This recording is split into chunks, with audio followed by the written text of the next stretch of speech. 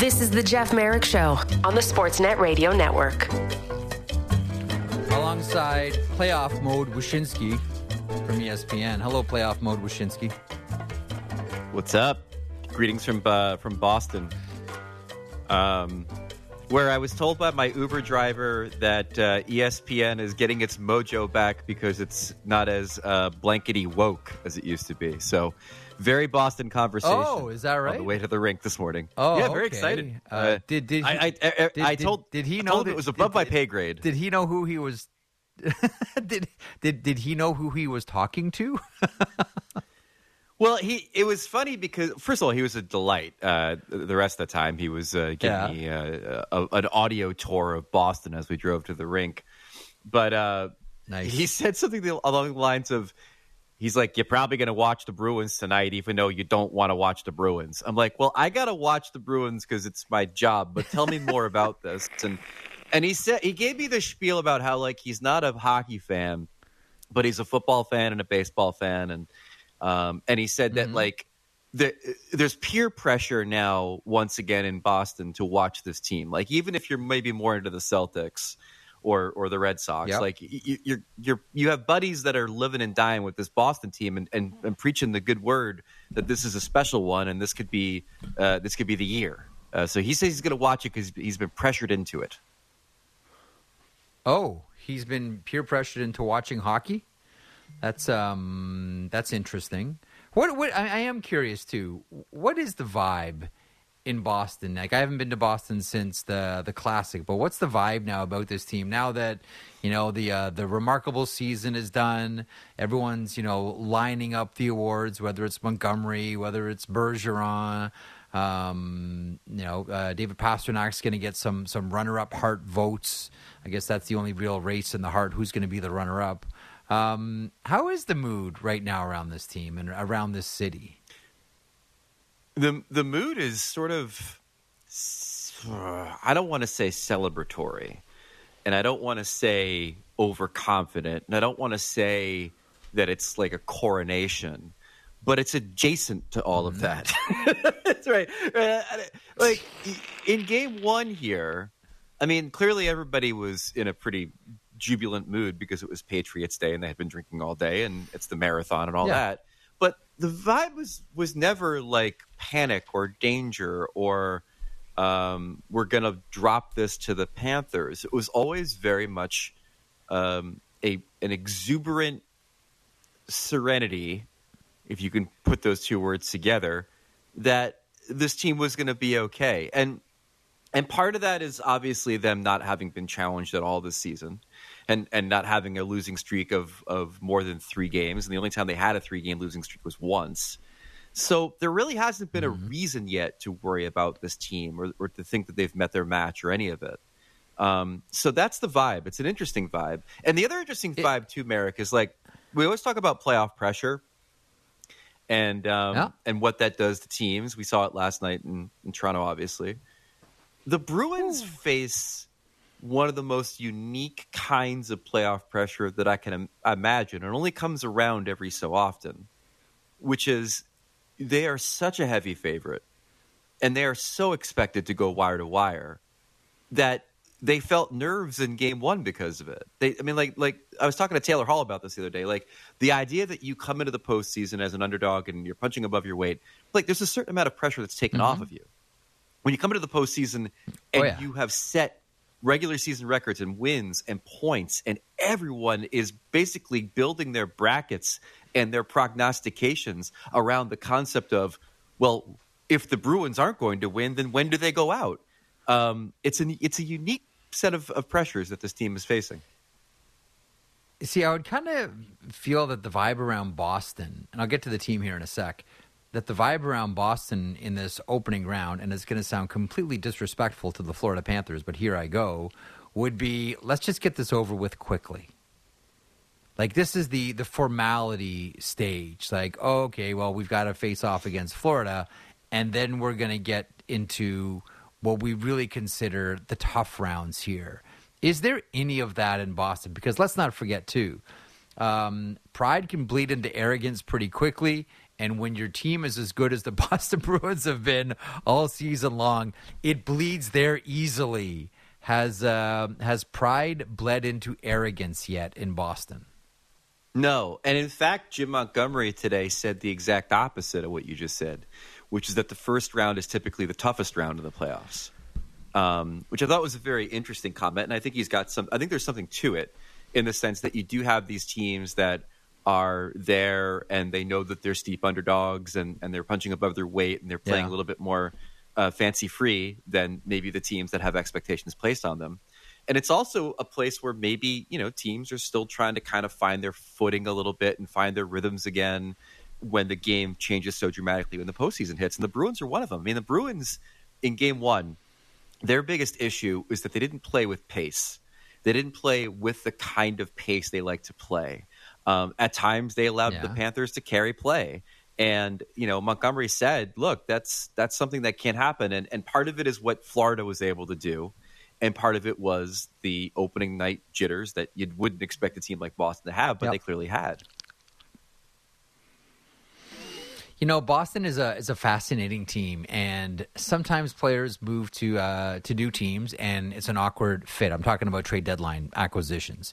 But, I think that Ekholm had the biggest effect on his team of all the players that were moved at deadline. But I don't know that there's anyone out there who looks as perfect for their team who moved at deadline than Tyler Bertuzzi. First of all, the pass to David Pastrnak was a thing of beauty. Second of all, the play with the Nick Cousins stick was a thing of hilarity. And in between all of it, there's that player that we wondered about going back to in the American Hockey, when he played at Grand Rapids, the American Hockey League playoffs. He was the MVP. And I think a lot of us wondered, okay, what's it going to be like when Tyler Bertuzzi and Dylan Larkin and the Detroit Red Wings finally make the playoffs, because Bertuzzi is that take it to the next level guy in the postseason. And obviously we never saw that in Detroit, but we're seeing it now. Like, this is one, and again, I know it's a one-game odd. I'm getting ahead of myself here, but he looks perfect in that Bruins uniform, and he played a very much Tyler Bertuzzi game. The skill is there. We saw that with the pass. And to be blunt, the prick is there. We saw it with the Nick Cousins situation. When you are a player aspiring to be something in this league, the endorsement of the model for what you're trying to be is important. And Brad Marchand today called Tyler Bertuzzi a little greaseball. So I mean, like the king has acknowledged you. Yeah, he's acknowledged you. I mean, he did say he was disappointed that Bertuzzi couldn't break the twig on the bench when he was doing the Cousins stick thing. But I mean, clearly he sees a little bit of that. I mean, Marchand said, look, he's like one of the guys you really don't want to ever play against, but you have living on your team. Again, that's exactly what you want to hear if you're Bertuzzi. He fits the culture. He fits the team. His skill set is one where they do have enough finishers on this roster that they could use somebody with the setup skills that Bertuzzi has. I think from an aesthetics and fit standpoint, you might be right. It's probably Ekholm and then Bertuzzi as far as trade deadline success. Yep, for sure. What do you look for? Now, there's no Bergeron tonight, and, the Boston Bruins take that in stride and move along. If the Florida Panthers are going to get back into this one, like we looked at this at the beginning of the series and said, okay, it's the Florida Panthers against the Boston Bruins, but the story we're really interested in is Matthew Tkachuk versus the Boston Bruins. And what would the reaction be? Would they leave him alone? Would they sick like Hathaway or Frederick after Tkachuk every time he's out there to try to neutralize him? Tkachuk, the lone goal scorer in Game 1. If Florida is going to get into this thing against this team of award winners and future Hall of Famers, how do they do it? Well, I don't know if they do it in Boston. I just had this conversation with somebody at the practice rink today, which is that in order to win this series, they need the Barkov line to be palpable. And for the Barkov line to be palpable, they probably need to get Verhaeghe, Barkov, and Duclair as far away from Marchand and DeBrusk and now Pavel Zacha as they can. And I don't think that's going to happen in Boston. Luck. I mean, I think Jim Montgomery has found a line match that he likes. No. And I think the Zacha line is going to be all over Barkov again tonight. But when we get back to Florida and Paul Maurice can get that line maybe a little bit of breathing room away from those guys, then maybe you get their top line reengaged. Then Verhaeghe's all of a sudden making a difference. Then Barkov is actually getting a shot on goal. So long story short, I wouldn't be at all surprised if we go back to South Florida with a 2-0 Bruins lead. But I would be very surprised if the Florida Panthers don't win at least once when we get back there. Mm-hmm. The one of the interesting things about this year's Bruins, outside of the remarkable season and the trophies which are on the horizon, and the individual trophies that are on the horizon here, is there's kind of a last dance vibe about this Boston Bruins squad. No one knows about Patrice Bergeron after we thought he was gone last season. Nobody knows about Patrice Bergeron, David Krejci, etc. Amongst the players, is there that, this is our last shot at keeping the band together vibe? Like, we know this might be our last best chance to take a swing at this, even though, Pasternak's there forever, McAvoy, Lindholm, etc. Is there a last dance vibe, not amongst the fans, but amongst the players?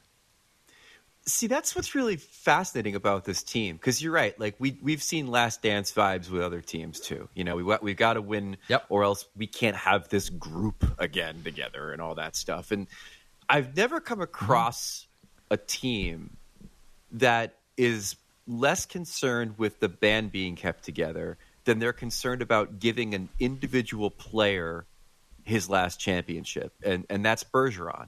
Like, I've not heard any talk about, like, oh my God, what will be the perilous fate of the Boston Bruins if we don't win this cup?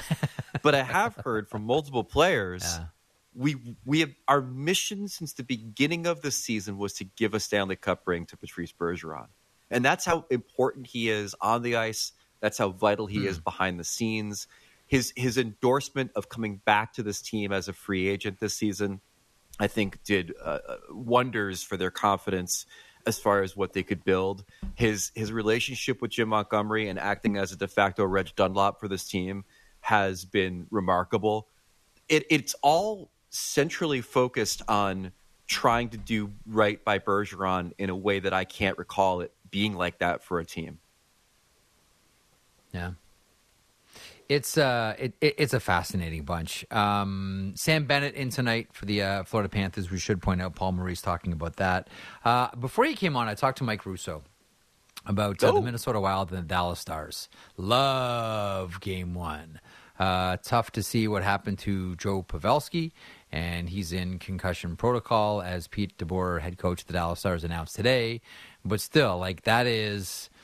Like, you know how every year, Wish, there's a couple of series that kind of gives you the warm and fuzzies, as I like to say, the soap and warm water feeling about hockey from a couple of decades ago, where there's a premium not just on skill, but on physicality and maybe running around and doing dumb stuff.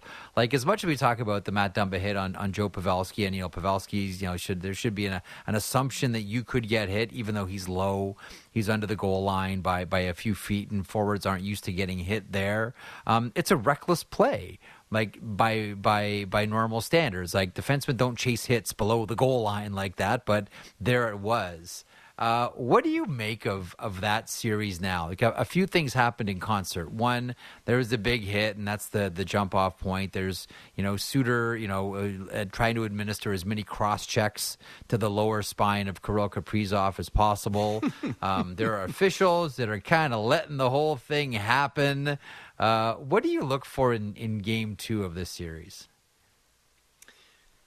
So as much as it hurts losing Pavelski, and there's no replacing all of the things that he can give you, especially especially in the playoffs when that guy seems to be genetically designed to score the kinds of goals you need scored in the playoffs. He really The is. way that they carried play after the injury, moving Sagan up to the Hintz Robertson line, was really encouraging, I think, if you're Dallas. I mean, anyone who watched that game is probably still flabbergasted that they couldn't put it away because that's how well they played. And they had their opportunities in the power play and overtimes and all that jive, too. So I think there were some really encouraging signs that they can build on. It's not as if they lost Pavelski and then everything fell apart. So, look, neither of these teams had any illusions about the fact it wasn't going to go 7, right? So I mean, like, I think what happened in Game 1 is shocking in some ways because of the injury and because of the hit and because of the double overtime of it all. But I do think that Dallas has a lot to rely on and a lot to be optimistic about in Game 2. Absolutely. One of the reasons why I love watching the Minnesota Wild, how someone, how am I going to phrase this, Wish? This is very MvsW moment coming up here. How sometimes there's something that a player does that is so ugly it becomes beautiful and you can't stop watching it. For me, well, I was a fan. I was a fan of the mid '90s Devils, so I know a lot of the watching something so ugly that it becomes beautiful. So ugly, it's beautiful. Well, you know what it is for me, and I can't stop watching it, and I love it, and I always have. And one of the reasons why I encourage people to watch the Minnesota Wild is as much as you can. To me, there is nothing as ugly and beautiful as watching Matt Zuccarello get around the ice. Still to this day, I am amazed. I am amazed watching him skate, and he's like super skilled and productive. Like, this is not intended as a knock on Matt Zuccarello. I don't come to bury, I come to celebrate and honor. He's one of my favorite players to watch because he looks like he shouldn't be successful in the league. Whether it's the size, whether it's the way he skates, whether it's how quickly he skates or maybe not quickly he skates. I love Matt Zuccarello. More of him, thank you very much. Is there someone on this Minnesota Wild? Like, trust me, like I got all day for Kaprizov. We all do. I got all day for Matt Boldy and Jared Spurgeon, like supreme, silky, smooth players. But I love watching Zuccarello kind of waddle around the ice like nobody else on that Wild team. Is there someone on Minnesota that you can't take your eyes off of? No, but I think you've hit on something in totality, which is that Minnesota might be the most ugly, beautiful team in the league. Like, you think about the whirling dervish that is Ryan Hartman and what a roller coaster that can be, shift to shift. You think about the way that Reeves plays. When Fleury's in goal, I don't think that he's inherited the mantle of Jonathan Quick of looking completely out of sorts at times and then also making a great save now and again. Even their aesthetics are ugly beautiful. The color scheme of the team, an incomprehensible logo. There's so much about this team that I think fits exactly like the Matt Zuccarello skating, which is that sometimes it's so ugly that it is beautiful with the Minnesota Wild. Can I pause on the logo for a sec? Just go ahead. Here's why. Okay, so here's the thing about the logo for me. I like the logo up close because when you're up close, you can actually see like, oh, okay, I kind of see what they're going after here, and this is this theme, and I know what that is, and I know what this is, and oh yeah, that is a tree after all. The problem is when they green-lighted the logo, I don't think anyone thought, well, what will this look like in the back row of the rink? Because you're right, the logo just like from the back row looks like a smudge. It really does. It's like, what is that? But then when you get closer, it's actually quite beautiful. It really is quite beautiful. It's a really nice logo. It has, but you can't see it when you're sitting back. Yeah, it has a lot of nuance. It's clever. The shape of the head of the beast or whatever it is in silhouette. The problem I've always had with the logo is very simple, which is that the head of the beast, it's got the star is the eye and it's the shape of the head and it looks like it's growling. The mouth of the beast is apparently like a river or a lake, to represent the water that you find in many places in the land of the 10,000 lakes. The problem is on the logo, it makes it look like he's constantly drooling. And not in like a rabid, angry animal way, but just in kind of like an incapacitated one flew over the cuckoo's nest way. And so I've never really been a fan of that part of the logo. Yeah, I get that. I really understand that. Listen, I just think they should go back to the old Minnesota North Stars colors permanently, stay there, and come up with something that you can see from the back row. Please. I really liked the logo that they had on their thirds when everybody was doing that like circle logo with the words inside of it, and they stuck the other logo inside of that. That was cool. The script logo they had was cool. Look, I when it comes to problematic logos in this league, Merrick, the Wild are maybe in my top third. They don't come close to the swirly toilet bowl of the Carolina Hurricanes or the children's Let's Learn the Letter A logo of the Colorado Avalanche. Like, the Wild are okay compared to those guys. I think Carolina's trying slowly and maybe quietly to phase those out. I don't think it's going to be a big. Don't you kind of get that impression? You're seeing it less and less and less, that they're moving to slowly phase this thing out. Anyway, all right. I want to get to Toronto, Tampa. I want to get your thoughts on this. I want you to focus on the Maple Leafs before we get to the Tampa. Oh, so off the top of the show, I was I grabbed a couple of Mark Twain quotes that sort of fit the bill for both teams. Reports of my death are greatly exaggerated. That's the Tampa Bay Lightning side of things, and one of my favorite Mark Twain quotes, Samuel Clemens, really applies to the Maple Leafs and how they're perceived around the NHL, and it goes like this. I never wished a man dead, but I've read some obituaries with great pleasure. Is that how people outside of the bubble of Toronto are looking at the Maple Leafs? Never wanted to wish a man dead, but have read some obituaries with great pleasure. Yes. I will also give you yet another Mark Twain quote that I think applies to this series, which is, whenever you find yourself on the side of the majority, it is time to pause and reflect. There were so many of us that were so convinced that this Leafs team was different, and so convinced that this Lightning team had finally been put in the ground.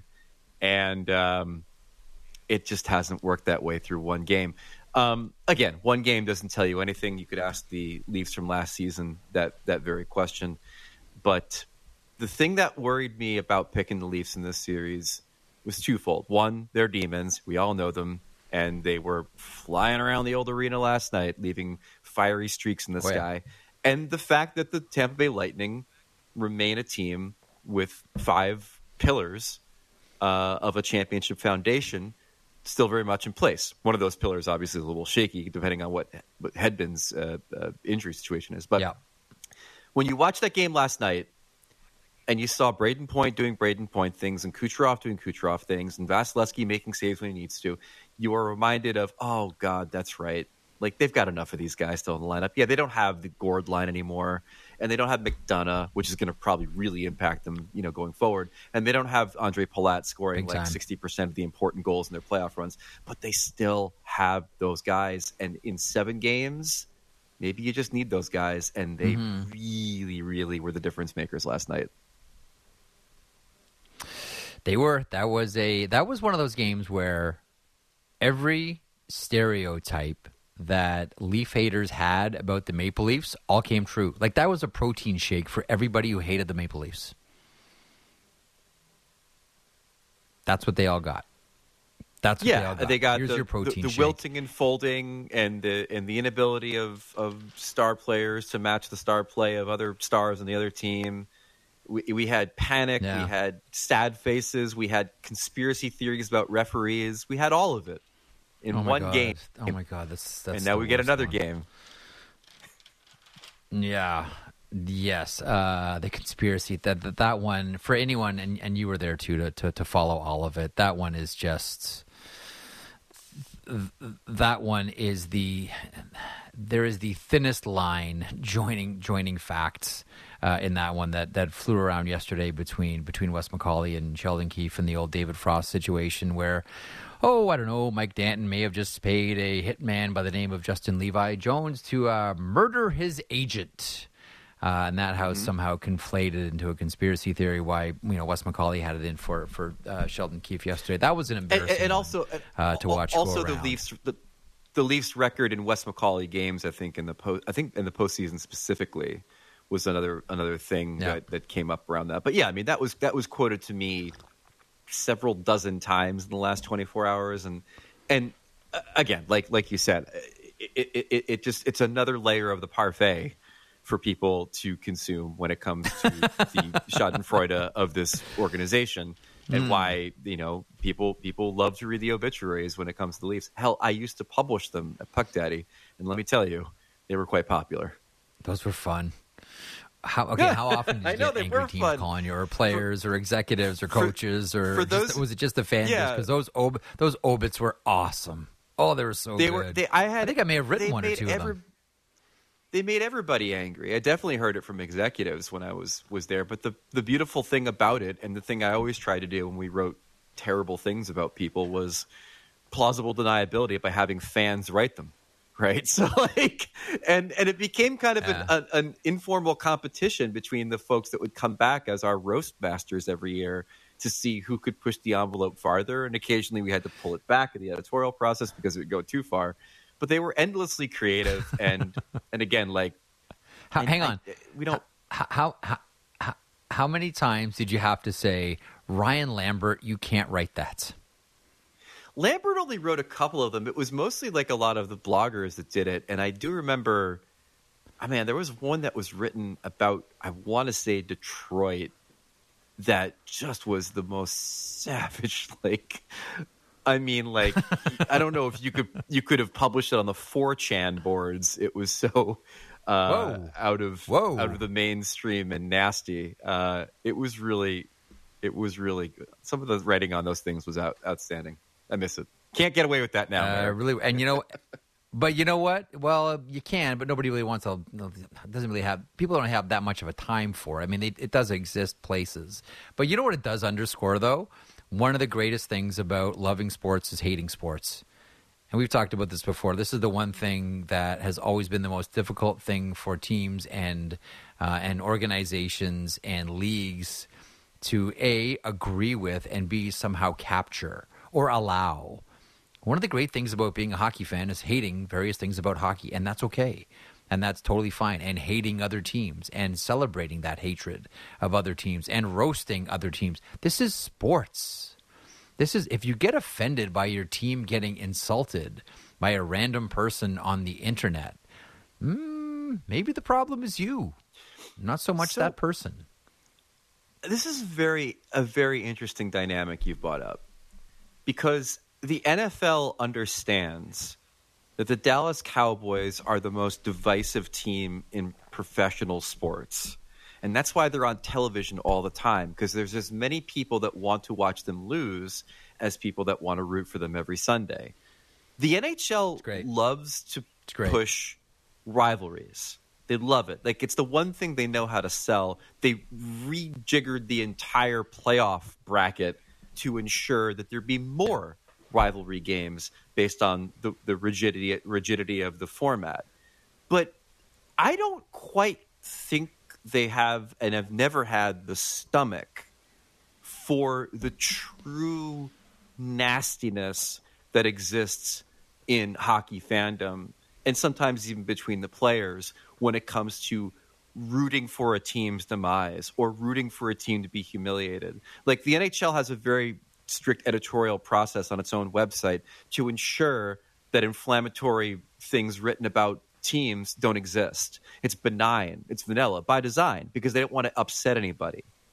And I think that's a really interesting thing you've hit on, which is that hockey should be filled with that kind of rivalry and that kind of hatred and that kind of rooting against teams. I think maybe, that's why the playoffs kind of the viewership falls off after a while is because, if you're trying to be nice to everybody, you don't give people enough reason to hate watch, right? So it's a great point. The Leafs would be the exception to the rule if they advance, clearly. But I think a lot of other teams, it's kind of like they haven't really figured out a way to accentuate rivalry while also keeping the flames of hatred alive to keep people engaged to want to see these teams lose. Is the answer Toronto then? The team that you would say most people hate watch? I think it is, for sure. And I think that it would continue to be if they ever went on a run. But if they ever made the Stanley Cup final, you'd have a really fascinating thing that only two other teams, I think, really experienced, which are the Boston Red Sox and the Chicago Cubs. There's a lot of people that hated the Red Sox, but there were also a lot of people that were like, I wonder if they can pull this off. And there were a lot of people that hated the Cubs, but there were also a lot of people that were like, I would just like this to end. So this franchise is no longer defined by its futility. I don't know. I think that hockey fans that hate Toronto love the fact that this curse goes back to 1967. I don't think they want it to end. You honestly think that hockey fans that hate the Maple Leafs just want to see this, like they feel sorry for the Toronto Maple Leafs somehow? I don't get that sense a bit. Do you? This is me personally. I'm exhausted by it. I'm exhausted by it, much like I was exhausted by the Capitals' inability to get past the second round, the Panthers' inability to make the playoffs. Just comes to a point where you've seen all the 1967 jersey fouls, and we've made all the plan the parade jokes, and we've seen all of the different incarnations of Toronto Maple Leafs front offices and lineups and them desperately trying to chase this thing. That I don't know. Like, if they had a chance to win the cup, I'd just be like, go win the cup so we can just have a different conversation. I don't know. I kind of feel like you're in the minority there, bud. Among people that really I'm have very no time much the minority. For Toronto. The entirety of your country outside of Ontario wants this to be Charlie Brown and the football until the sun explodes, and they never want to see a blue jersey with a leaf on it lifting anything outside of a golf club. I mean, that's obvious.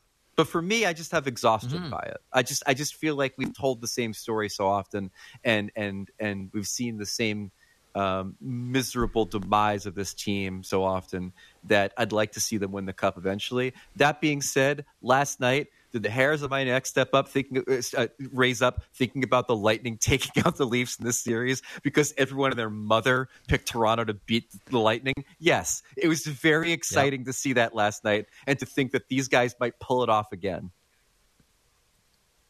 To your earlier point, I'll throw in, I can't believe I'm going to reference Soren Kierkegaard here on the program, but here we go. The masses is untruth. The masses is untruth. When everyone's saying one thing, what was the old line by Michael Franci? When everyone's clapping, no one's thinking.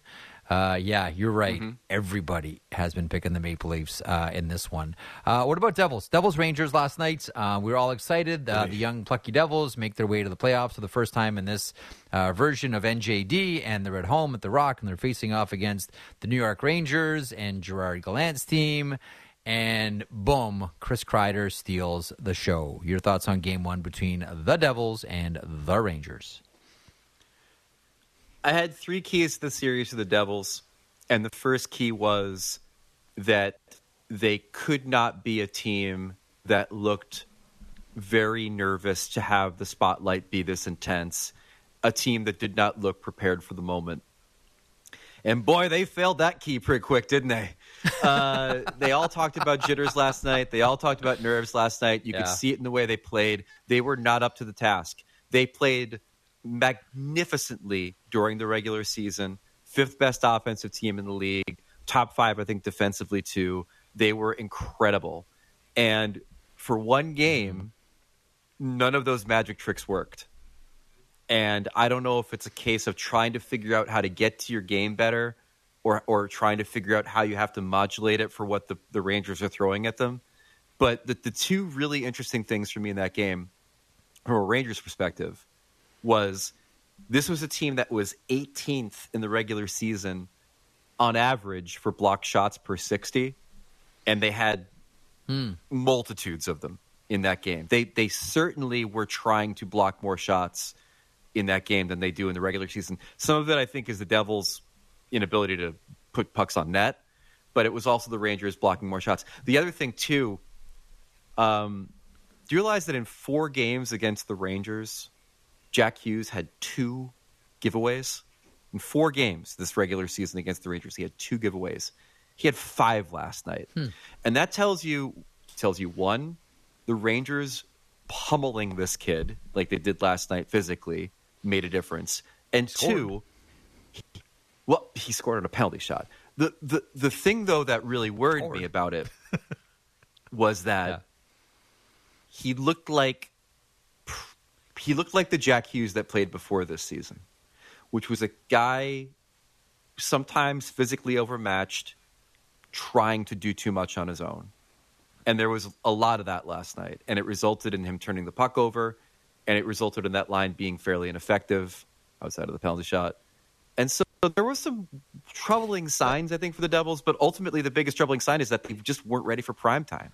And that can be fixed. Like Lindy Ruff said last night, the good news is that everyone now has a playoff game under their belt. Yeah. Like, honestly, I don't get too upset about that if I'm the New Jersey Devils. I mean, clearly the players are going to be like, no, we're playing to win, coaching to win, all of it. The fans are upset, and you pay money to go watch the game. But I kind of look at all of this as this is just another step up the winning ladder for the New Jersey Devils. Okay, so here's the next hurdle. Jumped over it. We got to the playoffs. Anything now? I don't want to sound patronizing, but it kind of feels like everything now is a bonus for New Jersey. Like we thought they should have got there last year, and if it weren't for the goaltending, they would have got there last year, but they didn't. This year they got some saves and a really nice, 13-game winning streak to help kick off the season after everybody quieted down on the Fire Lindy chants. I kind of look at all this and say this is now just gathering experience for Hughes and for Heischer and for Mercer and for Bratt, et cetera, et cetera, et cetera. That's kind of how I look at the New Jersey Devils here. Like the Rangers, it's got to be wins. The Devils, I still think it's collecting up experience. Now they know what 82 games feels like. You've had the full season experience. You didn't bow out in December or January. Now you played the full year, and now you know what a playoff round is going to feel like. I'm fine with all of it if I'm the Devils. I'm not buying it. Like, first of all, it's the best regular season in franchise history. No, it's the best this is the best team they've ever had from a regular season standpoint. Okay, they're playing the Rangers, so it's not as if they're losing to Tampa or something. They're playing the Rangers in this series. And the third thing is this, man. Like, we've seen this team do magical things in the regular season with the way it is fun, it is awesome, they fly. How many teams have we seen, if that doesn't translate to the postseason, have a crisis of conscience? We saw it with Florida last year. I mean, Huberdeau's a flame because they didn't think they could win in the playoffs with him. They might have been right, but that's why. We saw it with the Capitals. Hold on. How many times did we see it with the Capitals? But what did they say afterwards? They said the way Tkachuk plays is night and day with the way that Huberdeau plays. And that's the kind of player that you need to win in the playoffs. That was their justification for the trade. The Capitals were an offensive juggernaut in the regular season. They go to the playoffs, their stuff didn't work, and then all of a sudden Dale Hunter's the coach. Like, we've seen it before where the magic that happens in the regular season doesn't necessarily transfer over to the postseason. And you start wondering exactly what we have to do to modulate or tweak. And I hope that doesn't happen to New Jersey, but if they go out meekly against the Rangers in a first-round series where they don't look like themselves at all, you wonder what does happen. But to your point, though, Merrick, and I do agree with you, other teams have windows to win. The Devils have a barn door to win. Like, Simone Nemec isn't even on the roster yet. Like they clearly are set up to be a contender for the next decade. I look at a couple of teams. I think I see the New Jersey Devils like that, and I see the Dallas Stars like that. Dallas Stars have multiple windows here, multiple windows. This year is one of those windows, and I think this is why Jim Nill didn't go crazy at trade deadline time. Like I think Jim Nill was in on players like Bertuzzi. I did wonder if they were in on Timo Meier as well, but I think he held on and kept some powder dry here, because he knows there are multiple windows. There's Stankoven coming and Bork coming, and they've already got Jason Robertson locked up at already an incredibly good number for a number of years, and Rupe Hintz and Miro Heiskanen and Thomas Harley and Jake Ottinger, and I'm running out of breath here, so I'm going to stop. I see Dallas with multiple windows, and I see the same thing for the Devils. Same thing. Well, they definitely have a window into next season. I mean, that's why they re-signed Pavelski. They clearly think that they've got a multi-year shot at this. I mean, Ben, next year, I guess, will be like 34, 35, pushing 35. I mean, Sagan will be a little bit older, too. But you're right. I mean, ultimately, this is a team that has a really strong core that's in its prime. And in some cases, Robertson, Heiskanen, pre-prime for both of them. I almost said pre-crime, but that's Minority Report. Right. On that, we'll hustle. Up against the clock, Mr. Wish. Enjoy Boston today. Enjoy Game 2. Enjoy whatever antics we'll see out of the new Brad Marchand. That, of course, being Tyler Bertuzzi. And we will check back in 7 days, my friend. All right. Everybody enjoy a wild first round in the Stanley Cup playoffs. And enjoy watching Matt Zuccarello skate. And watching Matt Zuccarello get around the ice. It's really one of the delights. It's the little pleasures. You get a little bit older, you find the tiny little things that bring you joy. All right, Greg Wyshynski from ESPN joins me. Joins me every week here on the program. Hitting a break. What we missed coming up next with Matt Marchese. Merrick Show across the Sportsnet Radio Network. Simulcast on Sportsnet 360. Back in a moment.